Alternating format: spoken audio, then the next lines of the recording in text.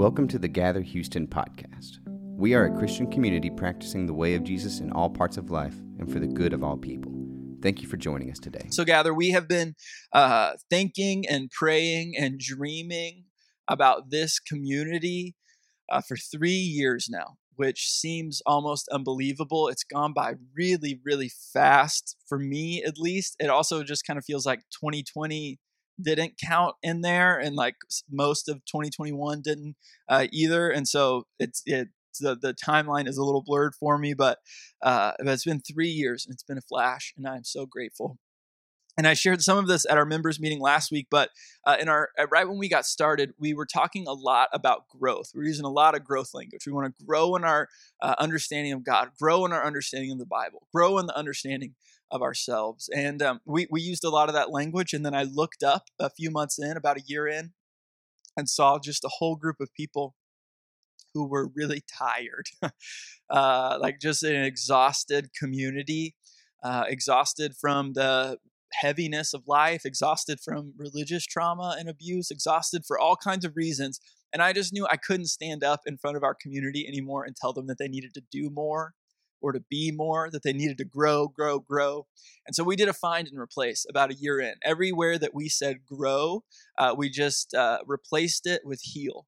And so we started talking about how we wanted to help people heal their understanding of God and help people heal their understanding of the Bible, heal their understanding of themselves. We became a community that was pursuing healing. We started reimbursing mental health costs for people, and we have reimbursed a lot of counselor costs this year, and I'm so proud of that. We started really talking about what it looks like to be a church that heals from religious trauma and abuse, because as a religious community, I think we have a real role to play in that. And we took this idea seriously, that we are a community pursuing healing. And then because we care so much about healing, it didn't take us long to realize that we needed to be a safe place. We needed to be a place of safety, because growth can happen in all kinds of environments. All kinds of things and people can grow in all kinds of environments. But healing, the work of healing, requires safety. And so we started talking a lot about what it means to be a safe place. And the things that were true for us, but ideas that were kind of marginal, moved to the forefront. So we started talking a lot about inclusion and reconciliation, because if it's not safe for everyone, it's not safe at all. And so we started communicating as often as we could that God's love is for everyone, like really just everyone. That it doesn't matter your race or class or gender or sexual orientation or nationality. It doesn't even matter your religion. It doesn't matter your personality. None of it counts for us or against us, that God's love is for everyone. And so because safety is required for healing, we became a safe place. And man, I am proud of that work. Mostly because it means that you did the work.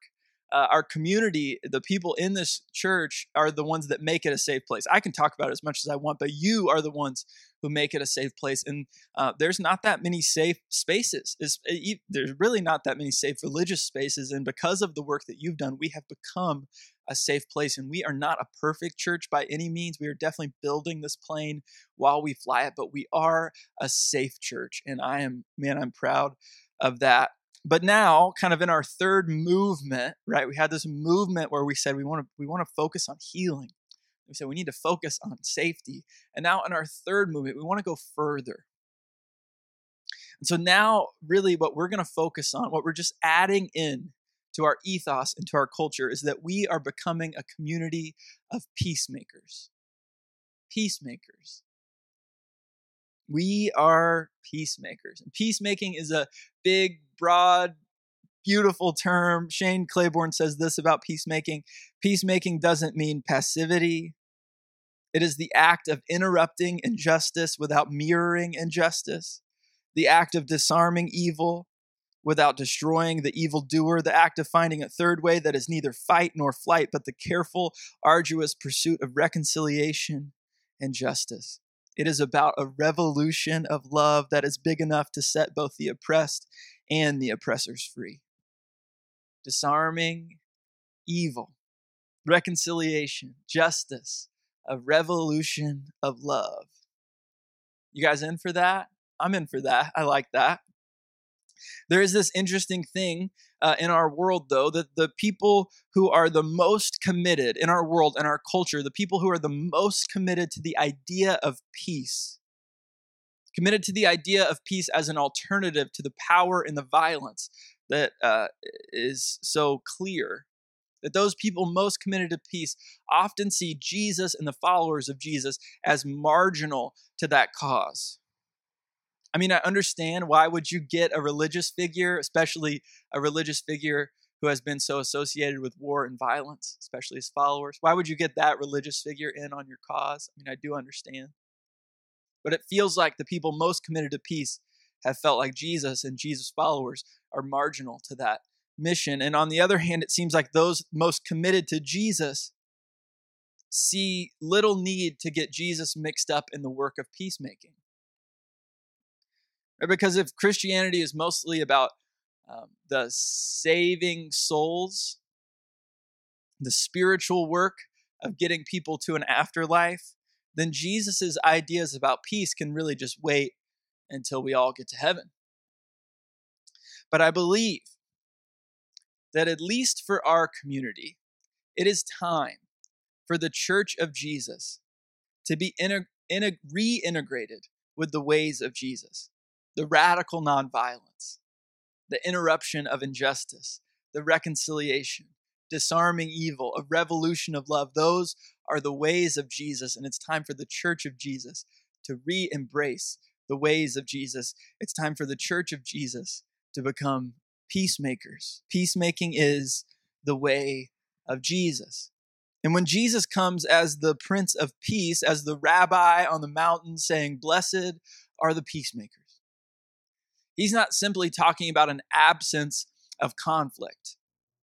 Right? Jesus is living out this Hebrew ideal of shalom. And you probably know that word. It's familiar to you at least a little bit. But this word shalom, it gets translated in the Old Testament as peace. And it is a all-inclusive word for wholeness, for beauty, for rightness, where everything in the world is working and being as it is intended to be, that the chaos of our world is put back in order, that everything is set right. Shalom isn't just an absence of war or conflict. It does include that. It's not just about swords being transformed into plowshares, but it does include that. Shalom is about all-inclusive wholeness, beauty, goodness, rightness, everything in its intended place.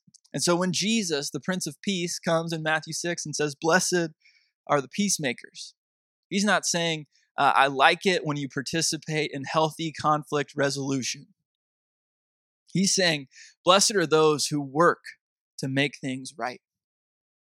Or in John 14, when he says in verse 27, "Peace I leave you, my peace I give to you," he's not saying, I want you to have a little clearer head, or I want you to have a little less fear. He's saying, what I'm giving to you is everything in your life being put in its rightful place. Everything in our world, it's personal, it's political, it's geopolitical, it's everything being made right and good and whole. My shalom I give to you. It's justice and it's mercy. It's feeding the hungry and making sure that the systems of oppression don't keep these people hungry anymore.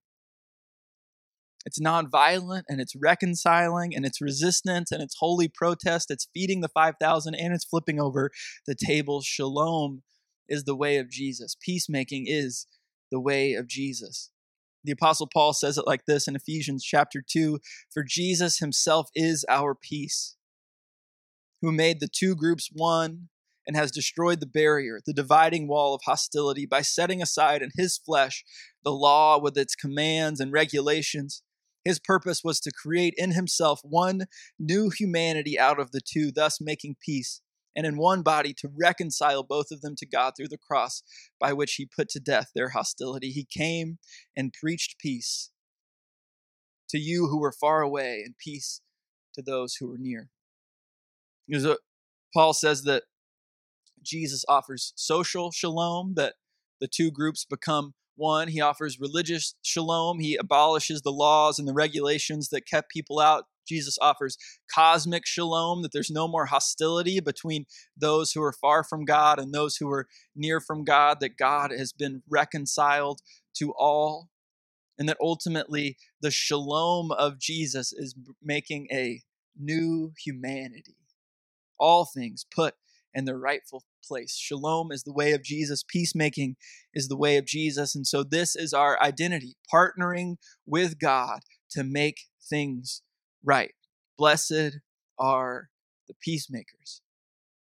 So sometimes my days feel a little heavy, not all the time, but occasionally I'll have some heavy days, lots of pastoral care, counseling, a lot of COVID decisions this year that have been way out of my pay grade.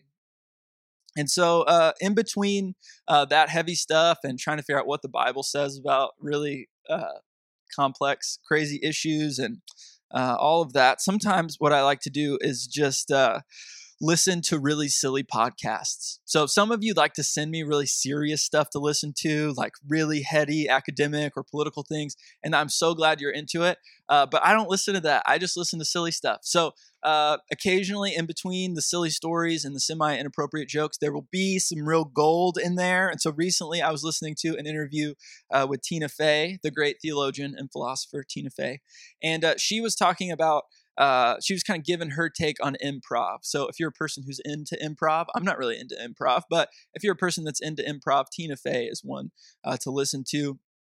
And so she was explaining that when you're doing improv, there's usually 2 or 3 people out on stage who are doing a scene. And most of the time you spend your time just off stage waiting to go in. So you're trying to figure out the right moment to step onto the stage and participate. And so what she said was that the temptation is to step out onto the stage when you have a really good idea or you have something clever to say, or when the audience is loving it. So the temptation is, if you have a really good idea, something good to say, or the audience is in a great mood, then that might be the moment to step out onto the stage. But what she said is that you should only step out. You should only go on stage when you're needed.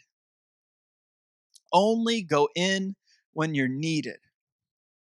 And listen, our world has needs, and I believe that we are meant to partner with God in the work of shalom to make things right. But if you are not whole, if you are not healing, if you are not a safe space, if you are only operating from a place of moral high ground, another word for that might be supremacy. If you are only operating out of your own ego, you are not needed yet.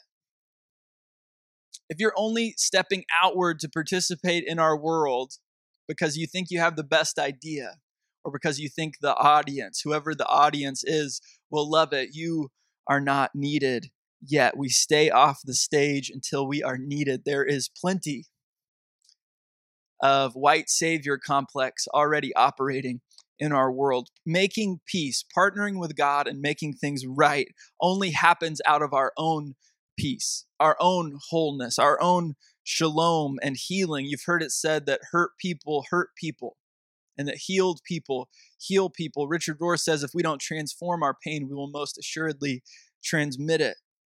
We don't need any more people projecting all their own pain into a world that is already so painful.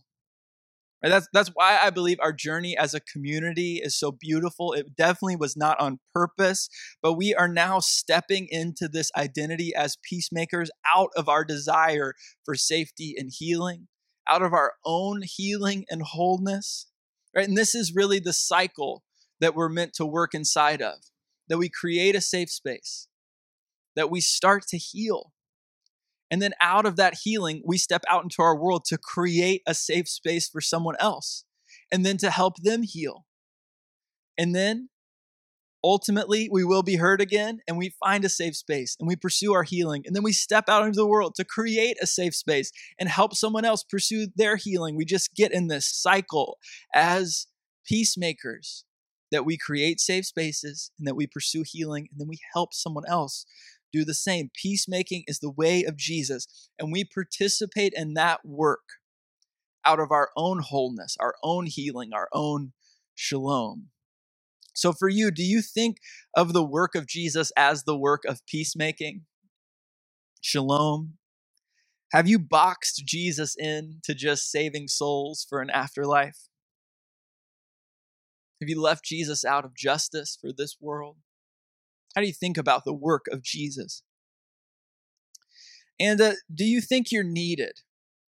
I know you might have a good idea, and I know your audience might love it, but are you able to participate in our world from a place of wholeness instead of hurt? Are you able to participate in the work of peacemaking out of your own healing?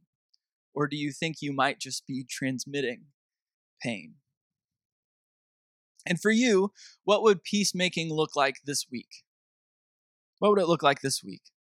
Maybe you need to do more of the healing work. Maybe that's where it starts. You just say, I would be participating from a place of real supremacy, moral high ground, ego.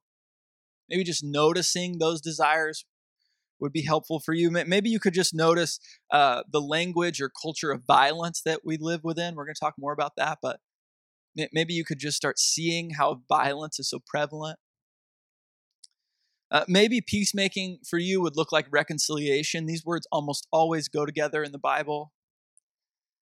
And maybe there's a person, a family member, a friend, a coworker that you need to reconcile with. Maybe on the other side of that coin, there might be a family or friend or coworker that you need to set a boundary with. Maybe that's what peacemaking would look like for you, boundaries. I wonder what peacemaking would look like for you. Right? Peacemaking is the way of Jesus, the way of putting things in their rightful place, all-inclusive goodness and rightness. And we participate in that work out of our own wholeness and healing. So for the next few weeks, we're talking about peacemaking. We're going to really focus on it. We're talking about embracing a nonviolent theology, talking about intertwining justice and mercy. We're going to talk about decolonization. We're going to talk about how to do evangelism. Hard word for me to say out loud. We're going to talk about how to do evangelism as peacemakers.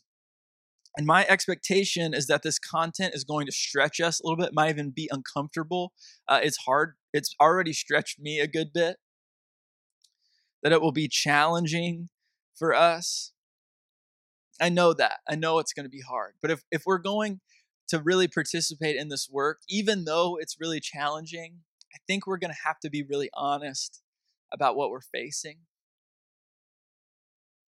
Things like mass incarceration, systemic racism, oppression, a reliance on the sickness of violence, white supremacy, Christian nationalism, imperialism, poverty, war,